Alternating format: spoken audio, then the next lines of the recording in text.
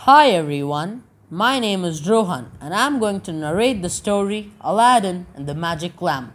The author of the story is Rishi Vora. And now let's begin.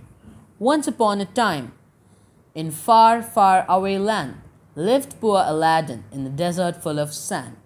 He was brave, he was intelligent, he was courageous and benevolent. Once came a merchant with a big offer. Do my work and fill money in your coffer. He took Aladdin to a cave on the mountainside. The cave was narrow, not very wide. Go inside and bring the old rusty lamp, ordered the merchant, in voice with authority stamp. Inside the cave, it was dark and damp. In a side corner, Aladdin found the lamp. Aladdin yelled to the merchant, "Pull me out first!" On hearing this, the merchant accursed with a magic spell. The cave was closed. The evil magician was now exposed. Aladdin kept his hope high to see again the blue sky.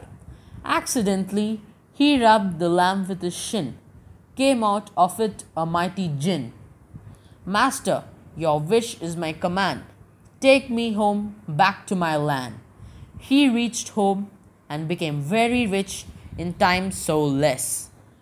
He married Jasmine, an Arabian princess. The evil magician came to know and hatched a plan. He took the lamp, the princess, in a little time span.